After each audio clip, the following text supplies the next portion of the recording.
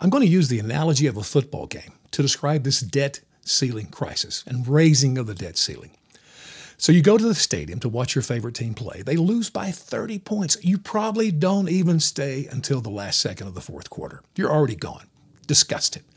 Imagine, though, your team goes off the field. Heads are down. They're dejected, frustrated. But then the coach comes into the locker room and says, fellas, raise your heads because there's going to be joy. I'm going to send the captains over to the opposing team's locker room, and they're going to negotiate a deal that will make all of us feel better. On a scale of 1 to 10, how stupid is that?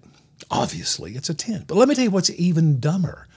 Imagine any fan that would hang around for that in the stadium. Say, I'm going to order another hot dog. I know we lost by 30, but they're going to do a deal that's going to make me feel better. No, that's so crazy. And that's where the American people are with this debt ceiling stuff. It's the most meaningless discussion Congress can possibly have. Used to, it wasn't even a political issue. But in the past 60 years, over 80 times have we had to watch this thing play out. And it's utterly stupid. Legislation passed back in 1917. It was called the Second Liberty Bond Act, signed by Woodrow Wilson. By the way, that guy, a lot like Joe Biden, and I love me some Woodrow Wilson. But under him, constitutional amendment was passed that gave the federal government the right to take our income for taxes. Also, the Federal Reserve was created. And this thing, just like Joe Biden gets a lot of stuff done, I disagree with all of it, but it's going to make Joe Biden president in 2024. You wait and see. But back to this bill, Congress was just trying to save themselves some time. See, back in Article 1 of the Constitution, it says that the Secretary of the Treasury, which ours is Janet Yellen, she can't write a single check to pay the bills that's not approved by Congress.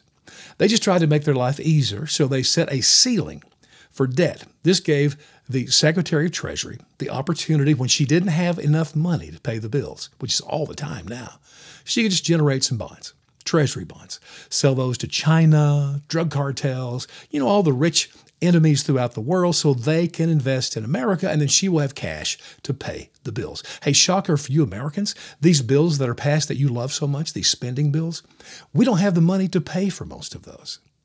So, yeah, this is an important game. But the debt ceiling crisis time, the game's over. I wish Kevin McCarthy would stand up and say to his Republican sisters and brothers, folks, the game is over. Let's prepare for the next one.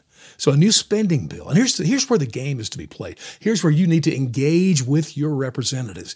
It first goes to the House Appropriation Group, the Ways and Means Committee.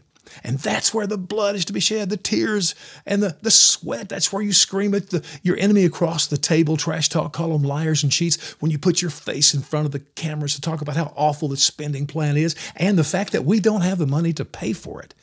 But hey, you may lose that. It goes to the House floor. It's kind of like the second quarter. And again, the debate ensues. This is where you use your 110%. You may lose that, and it goes to the Senate floor. And again, the fight is on. But when it gets to the president's desk and he signs it, Joe looks at it, picks up that ceremonial pen, signs it. Patball Biden puts the pen down. The buzzer sounds. The game is over. I can't think of anything dumber than what we're doing with this. We're going to pay the bills.